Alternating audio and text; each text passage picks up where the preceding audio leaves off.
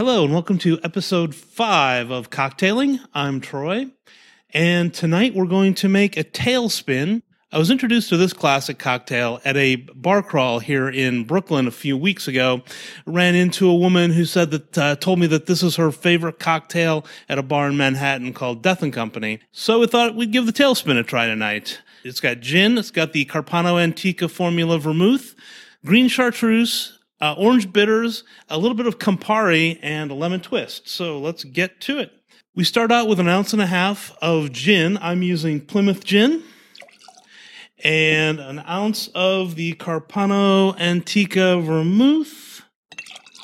1 ounce of green chartreuse. Green chartreuse is pretty common, easy to find in liquor stores. It has a really nice herbal quality. Go with the green, don't go with the yellow for this particular cocktail.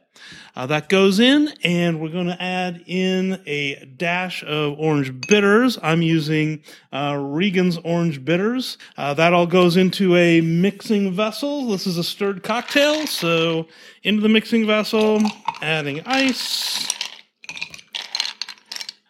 And we're going to give this a good stir. We're going to serve these in Nick and Nora glasses, and as usual, you can see them by clicking the link in the show description. And the interesting thing about this one, so that's all stirred up. The interesting thing about this one is the Campari. The Campari is used as a rinse in the glasses, so you just put a little bit in the glass. One of the Nick and Noras, give it a swish to get the inside of that glass all coated with the Campari. It should sort of have a reddish hue when you're done.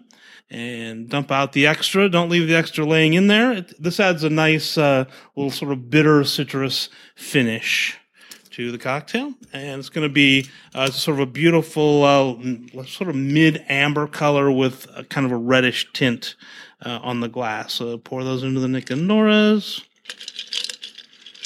And we're going to finish it with a lemon twist. And we're going to give it a taste. And that tastes like a tailspin. It's a boozy cocktail. You probably only want one, but very much worth it. That's it. So join me next week. We're going to make a sidecar, a little departure from what we've been doing.